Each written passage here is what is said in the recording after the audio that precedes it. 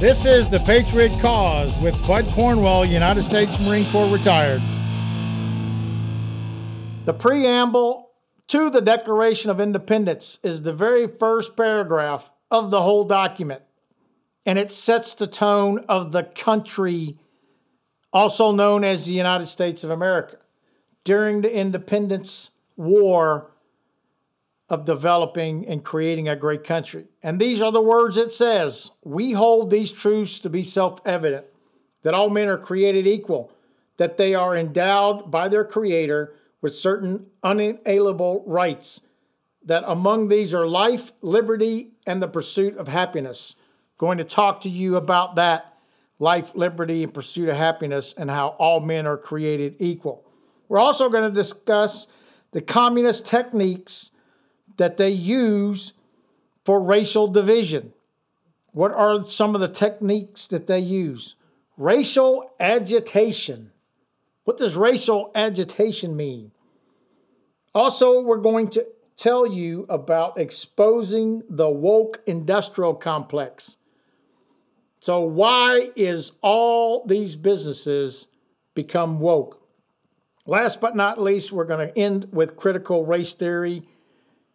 Going to be a big show, and I think you need to listen because you may actually learn some things that you've never heard of before and should have been told a long time ago, even when we were in grade school. These are the things that we should have known that was going on in our country. So you got to lead, follow, or get the hell out of the way. As for the enemies of freedom, those who are potential adversaries, they will be reminded that peace is the highest aspiration of the American people. We will negotiate for it, sacrifice for it. We will not surrender for it now or ever.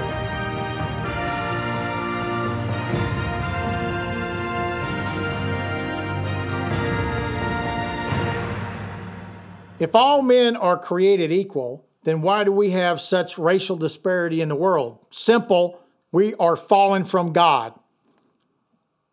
We have lost the grace of God and the understanding that all people really are created equal by God. It's that simple. However, there is political structures on this planet that are using race as a tool to destroy countries. And they're doing that with the United States, and they've been doing it for years. Over 100 years, this has been going on, and it's just now getting to the point where everybody's recognizing it. So here's an article from the Project for a New American Government. It's called Communist Techniques of Using Racial Division. Again, I'm not going to read the full article, just parts of it. And this was dated December 1st of 2014. Racial division is an old technique used by socialists to gain support among minorities in countries they wish to create a revolution. Here is an excerpt from modernhistoryproject.org. In the book, A Racial Program for the 20th Century, published in 1913 by Israel Cohen of the Fabian Society, he wrote, wait a minute, what's the Fabian Society? Oh, I'm glad you asked, Gunny, that. Let me tell you what it is. The Fabian Society is a British socialist organization whose purpose is to advance the principles of democratic socialism via a gradualist and reformist effort in democracies rather than by revolutionary overthrow. Gradualists. Little bit at a time, nickel and dime the country to death until it's full-blown socialism. And that's what they've been doing for years. So he further talks about what the 20th century racial program is about. We must realize that our party's most powerful weapon is racial tension.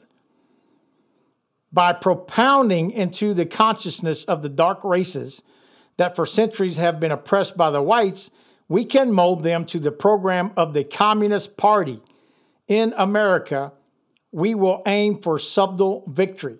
Again, this is Israel Cohen of this Fabian Society. While inflaming the Negro minority against the whites, we will instill in the whites as a guilt complex for the exploitation of the Negroes. We will aid the Negroes to rise to prominence in every walk of life, in the professions, and in the world of sports and entertainment with this prestige. The Negroes will be able to intermarry with the whites and begin a process which will deliver America to our cause. This is from 1913. You heard that, right? 1913, long time ago in the history of America, right? No, not really that too long ago. Well, how come we don't know all about this? How come we didn't know that this Fabian Society existed? They're going to use race to separate us, and that's what they're doing. Okay, so communists use racial agitation as terrorists. Okay, they use this war of the races against each other for a purpose. It's for a communist revolution. So now we're going from a little bit at a time to exploding. This is towards the final phase of turning a country into communism. Is now they've got to get the factions to fight against each other and commit some type of atrocities against each other. And then, lo and behold, this massive government's going to stand up and they're going to become in charge, and everybody's going to be happy because now we got a government that's going to take care of everything. So G. Edward Griffin explains how, since at least the 1920s, communists have had plans to use racial agitation, violence, and socialism for communist revolution in America. I've played this guy before, sound clips from him, but this is another one that we need to hear. And again, this is from 1950, and he talks about the 1920s. As early as 1928, the communists declared that the racial differences among our people constituted the weakest and most vulnerable point in our social fabric. By constantly probing and straining at this one spot, they calculated that eventually the cloth could be torn apart and that Americans could be divided, weakened, and perhaps even set against each other in open combat. We mustn't kid ourselves into thinking that the communists have placed their agitators only into the black communities. They're working both sides of the street. They want hatred, violence, and bloodshed between the races, and they don't care how they get it or whom they use, even children if necessary. Here is a book that I think ought to be in every home library. It's entitled Color, Communism, and Common Sense by Manning Johnson. He joined the party as a young man because he honestly believed that the communists were trying to improve the conditions of his people. He was a dedicated communist, and eventually he rose to one of the highest ranks. But after many years, he discovered that instead they were merely planning to use his people in a bloody revolution to destroy America. And when he woke up to this, he dropped out of the party and devoted the rest of his life trying to alert his fellow citizens of all races to the true nature of the Communist Party as he knew it to be from the inside. Manning Johnson said, "Black rebellion was what Moscow wanted. Bloody racial conflict would split America. During the confusion, demoralization and panic would set in. Then finally the Reds say, workers stop work. Many of them seize arms by attacking arsenals. Street fights become frequent. Under the leadership of the Communist Party, the workers organize revolutionary committees to be in command of the uprising. Armed workers seize the principal government offices, invade the residences of the president and his cabinet members, arrest them, declare the old regime abolished, establish their own power." Now, the book that Edward Griffin is talking about was written by Manning Johnson, a black man that was a communist for years, and then his eyes got opened up. And he wrote those words that you just heard about racial agitation and taking over everything and so forth. So this is a book that a black man wrote. This is not like, the police in Chicago in the 1920s or gang members, or Al Capone. This is a black man experiencing the truth of communism and realizing America is not like this. And I've got to do everything to stop it. So he left the Communist Party and started doing something about it by writing this book. So what we see is how the communists are gearing up the populace and splitting us into factions and different groups based on our color, our beliefs, all of that. They're separating us so that eventually some big government can come back and take us all back and quote, unite us together. But we're going to be united under communism, not freedom. That's the issue that we're talking about. Racial issues is not good for a country. Get that, understand that. But we can't unite if they're separating us. We have to go back to the preamble of the Declaration of Independence that all men are created equal, which they are. And when they wrote this, they wasn't talking about men like men. The word men back then meant every people, all people, no matter what race, color, sex you were, all people were considered men, man, human beings, humans, men. That's what that meant. Not that all man or men were created equal just because you're a man, you're equal to another man. No, everybody was equal. And that's why the country became the greatest on the planet since the beginning of time. So let's move on and talk about this industrial complex, these big tech people and the cancel culture and doing all of this stuff. A lot of times people don't realize that these big companies have to follow this culture. If they don't follow the culture, they lose big money. So therefore, the culture is headed towards this way. So they're going to be woke just like the culture is.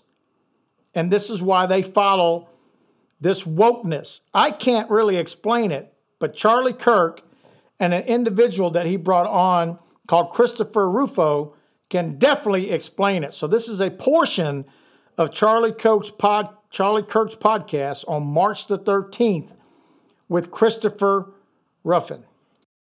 And my history is different. I could trace the Kirks coming back to America in 1620. Our specific bloodline served in every American war, including the Revolutionary War and the Civil War, on the Union side. And so we are on the right side of history, people would say. But you know what? That doesn't make me a better person. I get no sort of intergenerational, strange, paganistic, moral high ground because of something that my ancestors did in 1850 or 60. It doesn't make me a better person. I have to act on my own agency and my own character. Why does it feel like, Christopher, and maybe this is an obvious question, and I mean this completely seriously, like we've all lost our minds? Why does it seem as if that the bearings of Aristotelian logic and reason and common sense, is it because that we gotten to a place where things were just so stable that we now are bored and we have to blow it up and reconsider our notions? Or is it that there is an intelligence behind the critical race theorist? Or is it so foolish, said by smart people, that people believe it? Yeah, I think it's a kind of contagious idea. And even though it's at odds with reality as most people live it, it's really kind of actually astonishing. Their success in taking these ideas from obscure academic journals in the 90s to now being the dominant ideology across essentially all major American institutions, especially the public institutions, is really to their credit. And I think part of it is that Americans are not really kind of capable of resisting this ideology, because what they do is they construct it like a mousetrap. They basically say, if you don't agree with us, that is evidence of your white fragility, evidence of your internalized white supremacy, evidence of your internalized racism. And then these kind of words are enormously powerful, because I think most Americans are good people. They're not racist. They want to do everything in their power to help others. And just the accusation has such power that it silences people who would otherwise disagree. And you see, therefore, that they've used this rhetoric as a battering ram into the institutions. And then once they gain a foothold, they really just take them over. And I think that this is a kind of mutation of the thought of the left. that draws on and has sought out and all of these weak points in American culture and has exploited them masterfully to the point where we have now large institutions that are repeating their slogans, even though you know that they don't believe in it. But they found really no way to resist it, no way to voice opposition, no way to push back, even in institutions that have been kind of middle of the road, rational and logical places historically. I don't have to comment or add to that because it explains itself exactly what this racist ideology of wokeness is and why it's infiltrated and what's happening and how it's growing and being cultivated in this country. So Christopher Rufo does a great job of explaining that along with Charlie Kirk.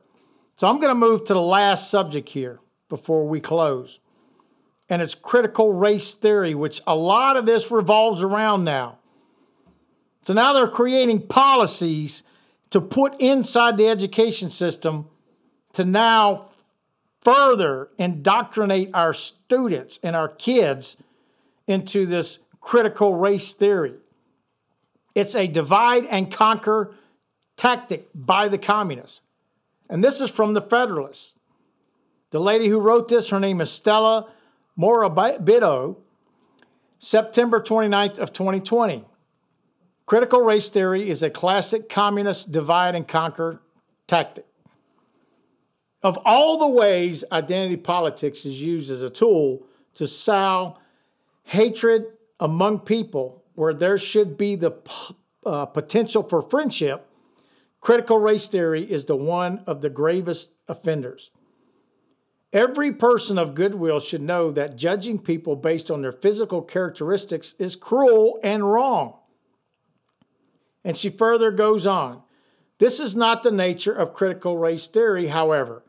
Rather, the insidious ideology is being used to promote estrangement rather than friendship, and hostility rather than goodwill.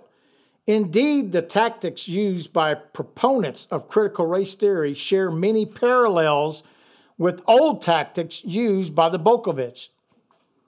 It's important to remember that because very few of its activists have shown much sincere desire to end racism, critical race theory should not be taken entirely at face value. If a majority of its supporters were sincere, they would be willing to have a fruitful discussion in a civil society that supports civil discourse.